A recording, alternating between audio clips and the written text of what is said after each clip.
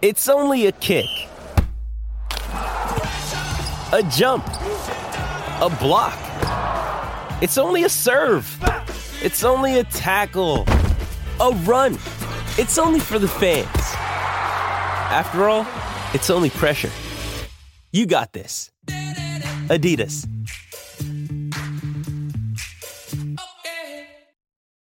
When you need mealtime inspiration, it's worth shopping Kroger, where you'll find over 30,000 mouth-watering choices that excite your inner foodie. And no matter what tasty choice you make, you'll enjoy our everyday low prices, plus extra ways to save, like digital coupons worth over $600 each week. You can also save up to $1 off per gallon at the pump with fuel points. More savings and more inspiring flavors make shopping Kroger worth it every time. Kroger, fresh for everyone. Fuel restrictions apply. Presented by BetMGM from BetQL. Welcome back to BetQL Daily, presented by BetMGM. Matt Egros, Joe Ostrowski, and Aaron Hawksworth here with you. And joining us now to talk a little college football is Kelley Ford from TheLines.com. Kelley, thank you so much for joining us. How about we jump right on in and talk about the Michigan Wolverines? All distractions aside, Michigan is looking like a darn good football team, but now they face Penn State. Michigan's a 4.5-point favorite. Total is 45.5 for BetMGM. How do you see this game playing out? And by the way, with all these distractions or, all these, accusations going on with Michigan, it's not like if they do win, the title's going to be tainted in any way. Like, they're still going to be celebrated as champions. So anyway, what do you think about this? Yeah, no, Ed. Absolutely, Ed, and I appreciate you guys having me on. As always, it's a good time. I agree with everything you're saying about the distractions and what happens if they win and all those things. For the purposes of this game, I could not be more excited. I do the watchability scores every week, 0 to 10 scale. This game registers as a 9.9. It is impossible to get more excited about a game than I am for this one. You're looking at average quality. You're looking at projected competitiveness. This game is off the charts in both of those metrics. I've written and talked about pretty extensively why I don't think Michigan deserves to be ranked where the committee has them ranked right now. They just haven't played enough. They've dominated their schedule, but they haven't played enough teams to deserve that. That'll change this week. And this is a really good Michigan football team. For the third consecutive week, they're number one in both my power ratings and my relative scoring margin metric. So basically, they are dominating their schedule more than any other team is dominating its schedule relative to what would be expected of the average top 25 team against any of those schedules. So it's a way of saying, okay, I don't really care who you've played. Let's normalize it and say, how would we expect a team to play against this schedule? And Michigan is just off the charts on that. So it's a really good football team. They're going to get tested this week for sure. It's the number one defense in the nation for me, this Michigan defense. They've been there for nearly half the year. The offense is top 5. They have a chance to finish number 1 in my power ratings for the first time since 1964. I mean, it's been 50, 60 years since they were number 1 in my power ratings at the end of the year. This team has the potential to do that. They have a stiff test this week, as you mentioned. Penn State, for me, power rated number 4, certainly the biggest test that Michigan's faced all year. The Nittany Lions are number 3 in my relative scoring margin metric that Michigan leads the country in, so they're doing very well against their schedule as well. The number 4 defensive unit. The question for me, guys, in this game, as it's really been all year for Penn State, can this Drew Aller-led offense, and they're number 22 by my numbers, can they score enough points in this game to get the win? The last time we saw Penn State, and the only time this year we've seen Penn State play a game that they didn't have a massive talent advantage, it was on the road at Ohio State. They only scored 1 touchdown in that game. It came very late in the fourth quarter, if you'll remember. This one's at home in front of their fans, a very raucous environment. Michigan's got to be thankful it's not a night game, but we got big noon kickoff, of course. It's still going to be a tough environment. Can that Penn State offense score enough points? My numbers suggest maybe not so, but I've got it closer than Vegas. I've got Michigan -1 in this game, 53% chance that Michigan wins it outright. Kelley, I wanted to ask you about a couple of angles that are certainly being discussed a lot, and maybe you think they shouldn't be. Maybe it's part of the noise. It's hard to remove last year from your brain and what we saw with that drubbing, right? 300-yard gap between the two teams, running all over Penn State for Michigan. It's hard to remove that. And the other thing that's challenging is James Franklin against top teams, top 5, whatever, trend that you want to cite, against top 5, against top 10, against Michigan and Penn State since you joined Penn State. It's an awful record. So I'm assuming that your numbers don't look at either of those things. Do you as a human? That's true. The model does not. And Joe, yes, I do. And that's a part of my considerations here for last year. Penn State's a better team this year than they were last year. That's first and foremost. The game's also in Happy Valley as opposed to in the Big House. I think that's an important factor too. And I actually wrote about this week, and I've talked about it as well. The James Franklin can't win the quote unquote big games narrative. And it's not undeserved. To this point, that has been true. Mm-hmm. We have to keep in mind there was a time really not too long ago where that exact same thing was said about Jim Harbaugh. And until 2021, when he knocked off these teams and went to the Big Ten Championship, won that game, went to the CFP, now he can't lose to these teams seemingly. So at some point, I just think James Franklin's too good of a coach for that narrative not to change at some point. Will it be in this game? Maybe, maybe not. But we also have to remember moving forward, Big Ten's ditching division starting next year. He won't have to play Michigan and Ohio State every single regular season. So he's going to get helped out by the schedule a little bit there. And this could be his best chance to get a win. He's at home. He's got a really good team. It's just, can that offense do enough? Like I said, but those are absolutely things that college football fans and handicappers and bettors need to keep in mind, because that is an important kind of ancillary part of this game. I want to ask you about Alabama at Kentucky. Alabama coming off back-to-back double-digit wins. This spread at 10.5. What does your model have it at? Yeah, Aaron, it's a great question. And Alabama, to me, I was talking with Ed before we came on the show live here. They're a team that's very interesting, and I think they're really hitting their stride. So I've got this game, as I pull up the Alabama dashboard, at Alabama minus 14. Alabama's number 5 in my power ratings. I believe they're a top 4 resume ranking deserving right now. The committee seemingly is saying, well, the teams that have a 0 and a loss column deserve to be ranked higher. I disagree with that, but that's a conversation for another show, I'm sure.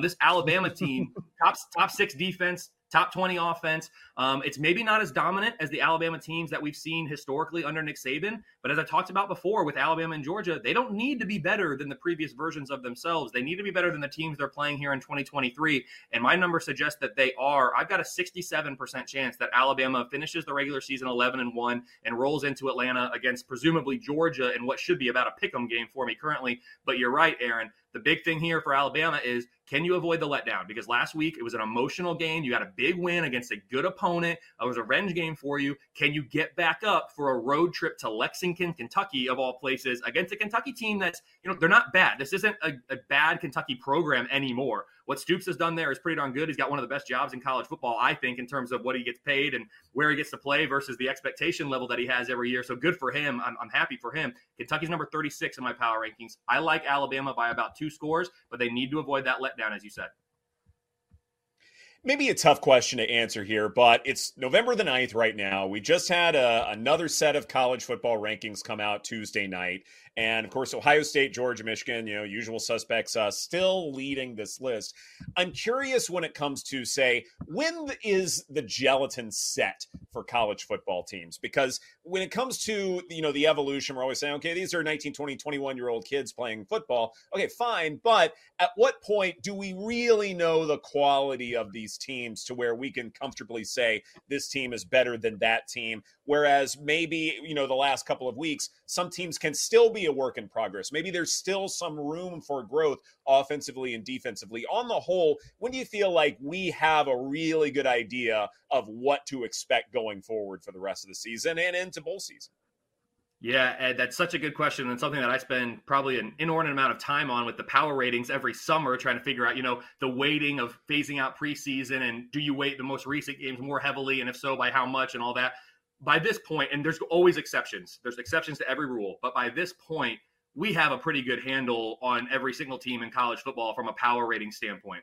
And because of that, we can feel good about the credit that we are assigning to teams in their resume building as they win and lose games here in November. So I think we've passed that inflection point of there's still unknowns about this team versus we feel pretty good about it. Again, teams get hot late. We see it all the time. There'll be teams here and there where they'll fall off the map or they'll really start to play better because something has changed. But for the most part, 95% of teams, we can feel pretty darn good about where we have them power rated at this point. And teams, you see that in the power ratings. Teams aren't moving more than, 1, sometimes 2. It takes a lot for a team to move more than maybe 2 football points per game from week to week at this stage of the season. Whereas early on in the year, you're getting swings potentially of upwards of 7 points. I mean, a whole touchdown based on as you phase out preseason and as you replace that with in-season, if it's drastically different than what your preseason expectations were for a team. Okay, yeah, I'm glad you mentioned that, the adjustments and what is extreme. Because if there is a team that you could downgrade a ton, you would think, is a team that just fired their defensive coordinator this week, USC. Alex Grinch is out, and they might lose out here. They're a 15-point underdog to Oregon. Can you talk about how much you've downgraded the Trojans and how much of a mismatch this is? Yeah, and Joe, you're absolutely right. So as I go to the USC dashboard here, USC is currently power rated number 17. Their raw power rating is 14.5. Those are both season lows for USC. So they have been downgraded to the point that this is the lowest they've been all year. It's a full almost 9 points lower than their high water mark of this year, which was going into week 3 after they were 3-0 coming into an off week. So this team's been downgraded significantly since the beginning of the season. They came into the year in number 8 in the power ratings. Again, now they're 17. The offense has not been the problem. Preseason, I had them number 2. They spent really the first third of the season actually at number 1. They are currently number 2 again for me.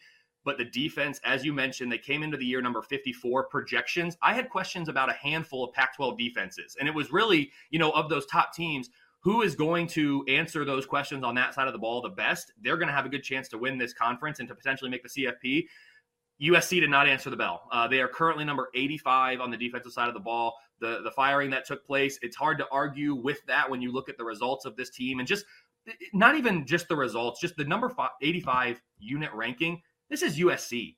I'm not saying you got to be top 10 every year. There's really no excuse for the USC Trojans and just the standing that they have in college football to ever be as low as number 85 on either side of the ball. It makes it all the worse because they have reigning Heisman Trophy winner Caleb Williams, presumably number 1 pick, and that high-powered offense. It feels as if they've wasted that because the defense wasn't able to hold up their end of the bargain. So USC's definitely been downgraded throughout the course of the year, and they are a team, Joe.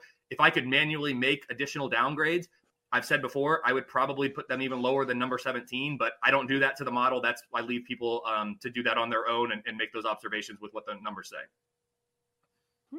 I love that. Give me another team where maybe the arrow is pointing up that people might not be expecting that you have, and then maybe one that's pointing down. The arrow's pointing up, and I'll go right to the team USC is playing this week. And actually, now that I think about it, I think Joe even asked the question. I spent too long on USC. I didn't get to it. Oregon.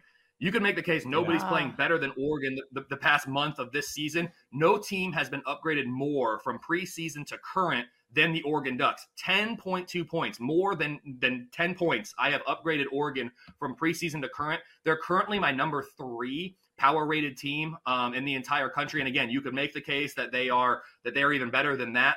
Currently, they do have the loss to Washington, so they're still fighting to secure their spot in the Pac-12 championship game. But right now, if they were to play Washington in that game, Aaron, my numbers would make the Ducks a 7-point favorite in that game. So for me, that's a team that definitely the arrow's pointed straight up. A team that the arrow's pointed down, I mean, if I'm looking holistically at college football, no team's been downgraded more than Baylor this year. It's been a really tough year in Waco for Dave Aranda, a coach that I really like, but they just haven't had the results and the performances that we expected. Michigan State, that's another one, and they had some off-the-field stuff obviously going on earlier this year from the Power 5 levels, another one that's been disappointing. Pitt, Minnesota, those are other teams that have been disappointing. But if I go to kind of the top of the power ratings and who's kind of trending in the wrong direction right now, it's Oklahoma for me. And again, they're losing games here recently. And so people will say, well, yeah, of course that makes sense. But the downward trend started before they started losing. You'll remember they beat UCF by just a couple points at home before they started picking up losses. So that's a team that as recently as just a few weeks ago, I mean, maybe a month ago now at this point, as I pull up their dashboard, I had as high as number 2 in the power ratings, and they spent multiple weeks at number 2. They're now number 10, and they're sliding in the wrong direction. It's happening at a bad time. They're on the outside looking in now into the Big 12 championship game, which I would not have expected just a couple weeks ago. They're not out of it yet by any means, but they are on the outside looking in. They need a little bit of help, and they need to take care of their own business. So still a good team, just trending in the wrong direction, Aaron. Got about a minute left here. Ole Miss and Georgia. The Dogs are at home. They're 10.5-point favorites with a total of 58.5. How do you see this game playing out? Yeah, I'll keep it quick here. My numbers like Georgia by about 7, so I like it. I like Ole Miss a little bit more than Vegas does. 69% chance for Georgia to win this game. The question for me in this game, Georgia's got the best units in the game, both offense and defense. The Ole Miss offense is really good. I have them currently number 10, so I expect they're going to be able to put up a fight and score some points against the Georgia defense. The question is, this Ole Miss defense, they're good but not great. I've got a number 29, and is that going to be good enough at Georgia to slow down the Georgia offense enough times, get enough stops to allow that Ole Miss offense the opportunities they need to score the points that they will to win this game? The only other time we've seen an Ole Miss defense go up against a top 20 offense on the road this season, it was at Alabama in week 4. That's the only loss that Ole Miss has on their resume. So that's kind of the common, or the similar profile opponent I'm looking at here, and it didn't go well for Ole Miss last time. Did they learn enough in Tuscaloosa that they can apply that in Athens this week? Also, just side note for Ole Miss, gosh, you got to go to Alabama and Georgia in the same year. Who did they take off in the SEC office? I'll tell you what, that is tough, man. But it's a really good Ole Miss team, and I'm looking forward to that game for sure. 9.6 on the watchability score, number 2 game of the week. And, of course, they do it just before they go to a 12-team playoff. So, way to go, Rebs. Way to go. Kelley Ford of TheLions.com, thank you so much for your time. We appreciate it. This is BetQL Daily, presented by BetMGM. Coming up next, our favorite plays for this weekend's college football slate. That's right here on the BetQL Network.